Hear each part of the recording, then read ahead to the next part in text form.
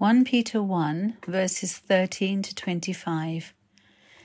Therefore, preparing your minds for action and being sober-minded, set your hope fully on the grace that will be brought to you at the revelation of Jesus Christ.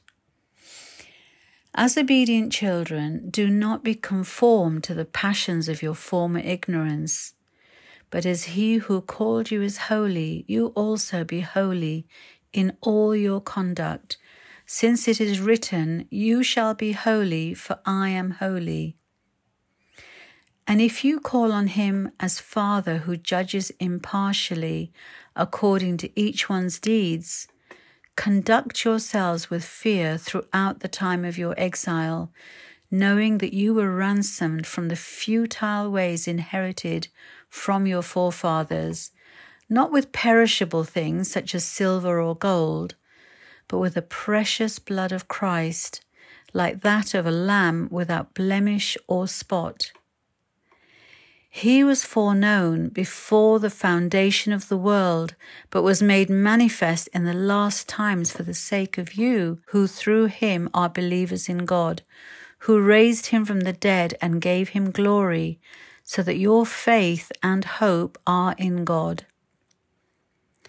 Having purified your souls by your obedience to the truth for a sincere brotherly love, love one another earnestly from a pure heart, since you have been born again, not of perishable seed, but of imperishable, through the living and abiding word of God.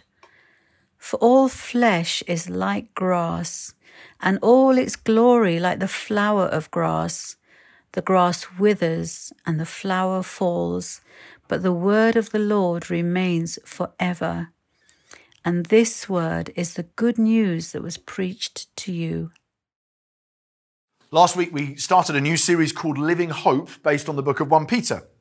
And the Apostle Peter is writing to a group of suffering Christians who he calls elect exiles, and they're scattered across what's now Turkey. So here's a map of basically the Roman Empire in the Mediterranean world.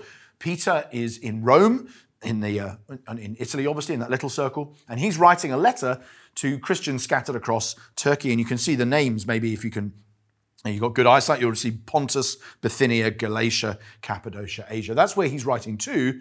But Peter, of course, is from the land of Israel in the bottom right-hand corner. He's been a church leader in Jerusalem for some time, and before that he lived in Galilee. So that's the sort of main centers of the map for where Peter is. But the main thing I wanted to show the map for is to show you that everywhere in red is pagan at this point. The entire map, that's the Roman Empire.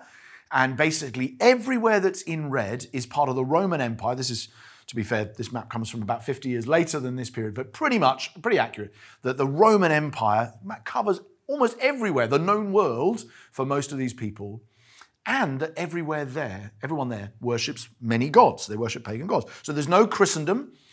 Nobody has crosses on their flags like nations do today. Nobody celebrates Christmas nor celebrates Easter. No one has Christian names, like many of us in this church, in our own languages, have Christian-sounding names, but no one does in the ancient world. This isn't just a matter of no one else believes in the Christian God, although that's true. There's a tiny smattering of Jews and Christians, but everybody else worships multiple gods, and everybody else has a different value system for thinking about the good life. So it's not just about your worship, what you do on Sunday, it's about the way you think about the good. And you might see that in a movie like Gladiator, where if you watch something like that, you say, well, this is a world in which slavery is fine, and infanticide is fine, and watching people fight to the death, blood sports in the afternoon, gladiators in the Colosseum is fine. It's like we go and watch football, they go and watch people kill each other. It's a very different world that the early church is born into, and even the most educated citizens in that world have a very different value system to you and me. So you may remember, if you have seen Gladiator, that scene where Joaquin Phoenix is saying, you wrote to me once telling me the 4 chief virtues, wisdom, justice, fortitude, and temperance, and I didn't have any of them, and my virtues weren't on that list. And into that kind of world, the early church come and they say, no, the greatest virtues are actually faith, hope, and love. Not these 4.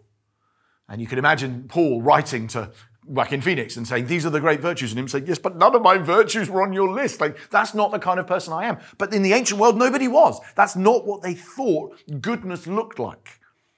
And into that world, the early church come and they say faith, hope, and love. And you and I say, well, that's not strange at all. Of course, love is the highest value. Of course, the most important thing in the world is love. Of course, loving someone else. All you need is love.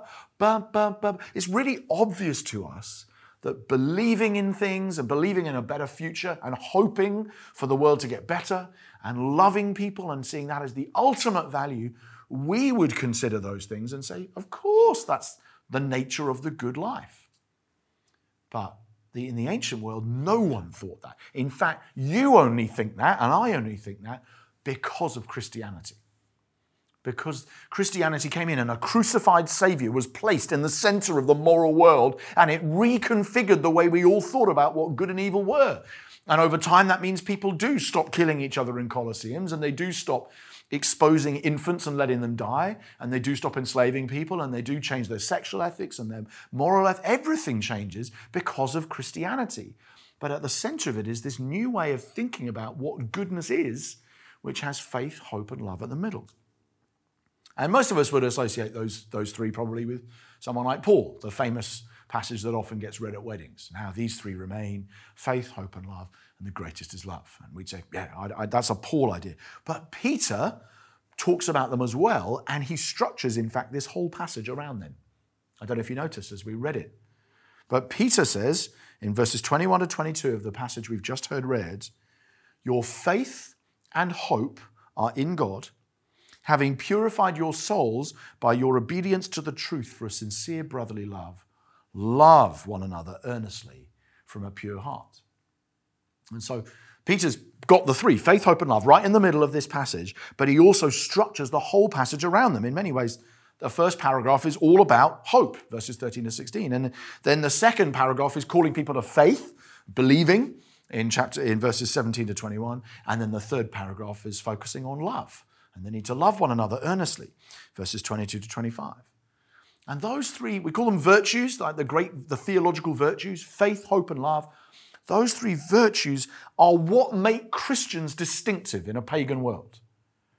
And my guess is that all of us, even those of us watching who are not Christians yet, want to be more faithful and hopeful and loving people. So you may not even be a disciple of Jesus today. You may just be here, just watching in, observing, and just picking up and seeing what it's like. But actually, my guess is that somewhere you say, I think it's a good thing to be a hopeful or a loving or a faithful person. I want to be those things. And so I'm going to suggest that we look at this passage and allow Peter to teach us how we can be more faithful, hopeful, and loving people. Because those three virtues they come straight out of Christianity. They weren't a big deal until Jesus died on the cross and rose from the dead. And now we would see them as central to a good life. And they're central to the Christian life, which Peter is teaching about in this passage. Peter starts this section by talking about hope. The hope that we have, which actually we looked at last week in many ways in this series as well, hope in an imperishable inheritance. And so Peter actually at the start of this passage is obviously continuing from the passage we read last week. It's the benefit of reading the Bible in sequence. And he says, therefore, preparing your minds for action and being sober-minded, set your hope fully on the grace that will be brought to you at the revelation of Jesus Christ, verse 13. That's like a rule of thumb for reading the Bible. Whenever you see a therefore, find out what it's there for. Always, right? Whenever you see a therefore in the text, find out what it's there for. And what Peter's doing is he's saying, because of all the things we saw last week in the previous bit of the passage, that you have an imperishable inheritance that can't spoil, can't fade, glorious salvation. Angels are desperate to look into it. This incredible hope in the future. Because of all of that, because of that salvation and imperishable inheritance, you should therefore do three things. Because of that, you should do this. You should prepare your minds for action. You should be sober-minded. And you should set your hope fully on the grace that will be brought to you at the revelation of Jesus Christ. Prepare your minds for action, right? Peter actually, And the original uses the language of gird up the loins of your mind, which some of your translations may say that, but we don't generally use language like that in modern English. But it's an image of what you do is you tie the robe you're wearing around your waist so that you can run as fast as possible. Gird up the loins of your mind. Get ready. You might say, roll up your mental sleeves or something like that, like roll up your sleeves mentally or something. But you basically get focused and get prepared for action intellectually, mentally. Then he says you want to be sober-minded, right, or self-controlled, which is you need to be focused. You need to be free from distraction. It's almost like he sounds like gird up the loins, get ready to run, get focused. He sounds like he's coaching an athlete before a race. It's always like that.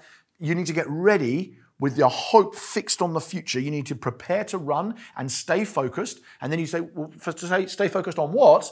And he says, the third thing, on the grace ready to be revealed at the revelation of Jesus Christ. You set your hope fully on the grace that will be brought to you. You've got to fix your eyes. You can't live the Christian life. You can't live the life of hope unless you discipline yourself to avoid getting distracted from things that don't bring hope and instead keep your eyes focused on the only thing that does. You've got to put all your eggs in that basket, which is the hope that will come, the grace that will come to you at the revelation of Jesus. You've got to keep fixated on that and keep your hope fully set on that future rather than getting distracted on all the other things that might come in. Other options will present themselves. They always do. Put your hope in this. Put your hope on that. And Peter says, no. Don't fix your eyes on those. Keep your eyes on the prize. The grace that will be brought to you at the revelation of Jesus when Jesus returns.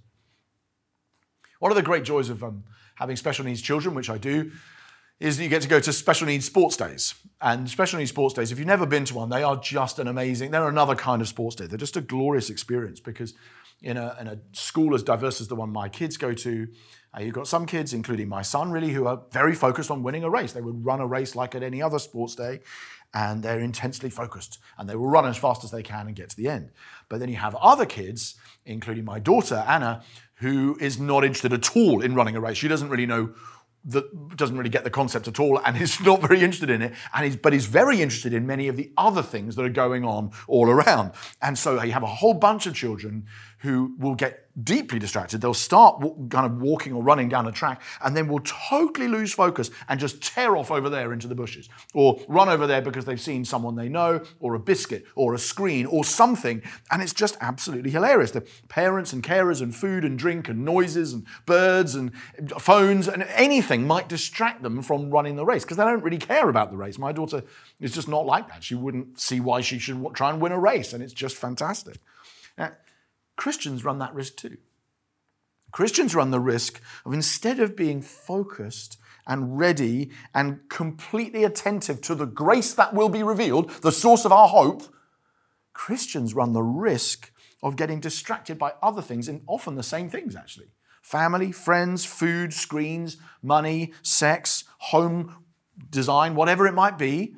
And you get thoroughly distracted, and you can try and find the hope in those things instead of in the one place that really guarantees your hope, the one place where the anchor is pulling you forward to the future, the grace that will be revealed at the revelation of Jesus Christ. And Peter's exhortation to the church and to you is keep your eyes fixed on that hope. Set your hope fully on that grace. All of it. Don't get waylaid by lesser hopes. So for me, during the pandemic, a lot of the temptation has been and was, particularly like a year ago, that I would look for hope in the news. So I got very distracted by the news, and I didn't do well sometimes. I'd often be online going, maybe there's a fragment of hope that we might be able to get out of this lockdown pandemic, blah, blah, blah. And I'm not saying looking at the news is bad. I'm just saying I found myself fixing too much hope on a source that ultimately can't deliver it, because pandemics go up and down like anything else, as we know. And what I needed to do was to keep drawing my hope off the news or off whatever and fixating on the fact, no, Jesus is coming. And when he comes, there will be a grace brought to me that nothing in this world can match. Focus your hope on that. Another way of saying that, as Peter concludes this section, is, as obedient children, don't be conformed to the passions of your former ignorance, but as he who calls you is holy, you also be holy in all your conduct. Be holy. Be hopey, be happy, pursue the things of God. So we hope in an imperishable inheritance. We also need to know not just that our hope is rooted in an imperishable inheritance, but our faith is rooted in an imperishable ransom. The freedom from slavery that we have, Peter says, is secured not with money, but with blood. And we have been ransomed with an imperishable source. That means that we are able to fix our faith fully and trust God fully in everything that he says he's going to do. And Peter, as you've probably picked up already if you were here last week as well, that Peter loves the contrast, doesn't he, between perishable and imperishable things. We saw that last week. The inheritance is imperishable. You see it again here. Verse 18, you were ransomed from the futile ways inherited from your forefathers, not with perishable things, silver and gold, but with the precious blood of Christ, like that of a lamb without blemish or spot. Now, that word ransom, that you were ransomed, ransom is what happens when you're brought out of slavery, either because you're paid for with in a slave market with money, or very exceptionally because somebody else substitutes for you, which is what happens in the Bible in the story of Judah and Benjamin, for instance. Like, I'll substitute, so you set him free and I'll be a slave in his place. But ransom is what happens when you get set free from slavery, either with money or by perhaps a substitute. And Peter is saying, but you haven't been ransomed with silver and gold, with money. It's like what the prophet Isaiah says. You are sold for nothing and you'll be redeemed without money. You're not redeemed by being paid for with money. You've been redeemed with blood. And not just any blood, the precious blood of Christ, like that of a blemish-free, spotless lamb. That's what Peter is saying. So you have been ransomed out of slavery to futility and all the things your ancestors used to do and believe. But Peter says in this very pagan world, you, Christians, have been ransomed, but you haven't been ransomed with money that perishes and spoils. You have been ransomed with the blood of God's own Son, and that's a totally different kind of ransom, and it can't be taken away. And if God has paid the price of the precious blood of his Son for you, no one can offset the ransom. No one can get you back into slavery. If God has paid a price that high to free you, the blood of his Son, the Lord Jesus Christ, who could possibly re-enslave you? If God has bought us, who can re-enslave us? You see, your faith is grounded in an imperishable redemption. It's not with the perishable stuff of the world, the money, the silver, the gold. Your redemption, your ransom, your rescue from slavery, your freedom from captivity is grounded in blood, not in money. And that's why it can't be taken away. So just as your hope can't be taken away because it's secure in heaven, your redemption, your ransom can't be taken away either because it's grounded in imperishable realities and been paid for with the precious blood of Christ. And it is that ransom, not with perishable money, but with precious blood, that grounds our faith in God. That's where faith ultimately comes from, Peter says. Verse 20 to 21, he was made manifest in the last time for the sake of you who through him are believers in God, who raised him from the dead and gave him glory, so that your faith and your hope are in God. So yes, your hope is in God because of this imperishable inheritance. But now your faith is in God because of this imperishable ransom as well. The blood of Christ is the reason you can trust God. See, faith on its own is not virtuous. Just saying, I believe. I believe things. You can believe something good, you can believe something bad. Faith is virtuous when it's faith in God. It's trust or belief in God that holds God to his promises. And the way you can do that, the way you know that God will keep his promises, is that you can look at the precious blood of his Son and you can say, if God is prepared to do that for me, I can trust anything he says. Right? That's the connection between faith and the imperishable ransom. If God is prepared to go that far for me, I know I can believe every word that comes from his mouth. So the blood of Christ is the reason you can trust God and believe when he tells you something. And it's the reason you can put your faith in him to carry you through whatever trials you're facing. Because you may say, there's a lot of threats here, a lot of opposition, and I don't know how I'm going to keep going. But the one thing I do know is that a God who's prepared to do that for me and shed his precious blood for me must be able to be trusted with any other issues I have. So again, I often quote it, the opening question of the Heidelberg Catechism, 500 years back, teaching people how to understand the basic truths of Christianity. What is your only comfort in life and in death? Of all the things that you might find comfort in, what's the only one that holds you through in life and in death? Answer, that I am not my own, but belong body and soul to my faithful Savior, Jesus Christ, because he has fully paid for all my sins with his precious blood, and he set me free from the tyranny of the devil. So your hope is grounded in an imperishable inheritance, and your faith is grounded in an imperishable ransom. So if you want to become a more hopeful and faithful and loving person, Peter has got news for you. You can put your hope in that inheritance that can't be destroyed, and you can put your faith in that ransom which can't be undone. And finally, you can love based on his imperishable word. This is verse 22 to 23, and it's easy to misunderstand. Okay, verse 22, love one another earnestly from a pure heart, since, or because, you have been born again, not of perishable seed, there's that word again, perishable, but of imperishable seed, through the living and abiding word of God. And that sounds very theological. Yes, okay, I've been born again of imperishable seed, the living and abiding word of God. What does that mean? It's actually quite a graphic image, right? He's saying you can love one another because you have been brought to new life through imperishable seed. And the reason why you can love one another genuinely, right? A lot of love in this world is not, in a sense, real love. A lot of songs we sing about it aren't really love because they might be selfish, they might be trivial, like chart music love.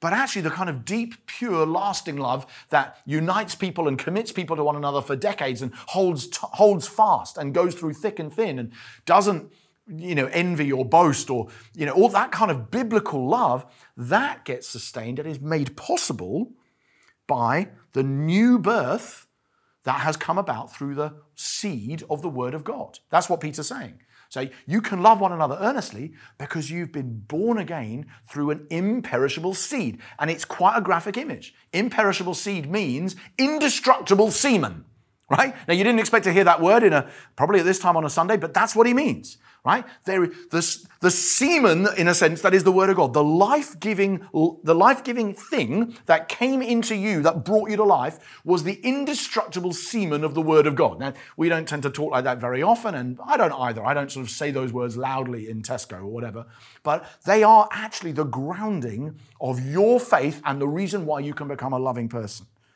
Because what Peter means is human birth, like the way we all were born ourselves in physical birth, happens through perishable semen, right? 1 in a million of those seed hits the target and creates life. The other 999,000 just disappear and they produce nothing. And even the 1 in a million that does produce life only produces life for 7 or 8 decades. And then eventually that person's life runs out. And all the others perish and do nothing. So we are born of perishable seed. But the new birth that comes to you in Christ, the new birth that makes you the kind of person who can love somebody earnestly, the new birth comes through imperishable seed, a completely different sort of seed. It's the living and abiding Word of God. The Word of God, the gospel of God, the truth of what God has done for the world in Christ is like an indestructible kind of semen that breaks the whole world open and creates everlasting life. Not that fades after 7 or 8 decades, but that goes on forever and ever and ever. Because this seed, unlike human seed, has life in itself, on its own. The Word of God is happening right now as I'm speaking. You're hearing the words of God, and the Word of God is bringing life into your heart because the Word has power to do that all of itself. And the grass withers and the flower falls, Peter says, but the Word of the Lord remains forever. It is an imperishable, indestructible seed that is never going anywhere. And this word, he says, is the good news that was preached to you. So God's word has the power in and of itself to bring life because it's like indestructible, imperishable semen. That's such a weird image, and don't worry, we're not going to come back to this over and over again. But it is an important idea that God's word creates life on its own terms. And that is how you and I become loving people. So notice what Peter's not saying. He is not saying, if you want to be loving, then you need to do what the Bible says. By the way, that is true, right? It is true. It's great advice, but that isn't actually what he means here. What he's saying is far more radical in many ways than that. He's saying if you want to be a loving person, if you want to love passionately and purely and permanently, and you want to put God and your neighbor ahead of yourself, then your only chance is to be born again to new life by the indestructible, imperishable seed of the Word of God. That incorruptible seed of the gospel, the living and abiding Word of God, is the only way by which you can be made into a new kind of person, a new kind of life that is going to be able to be a loving and a hope-filled and a faithful person because of what God has done for you in Christ. And that, Peter says, is the good news that was preached to you. Let's pray. Father, we thank you so much for these remarkable promises. As hard as they are to grasp sometimes, Lord, we are amazed by the hope that is ours, the living hope, the faith that is grounded in your imperishable ransom of us by your own blood, and this wonderful new life that comes to us by the Word of God that brings us to new life such that we can love one another. Lord, we are so grateful for these unbreakable promises that secure us and this imperishable inheritance we have and this redemption that can never be taken away. We are grateful and we celebrate you. Thank you, Lord Jesus. Amen.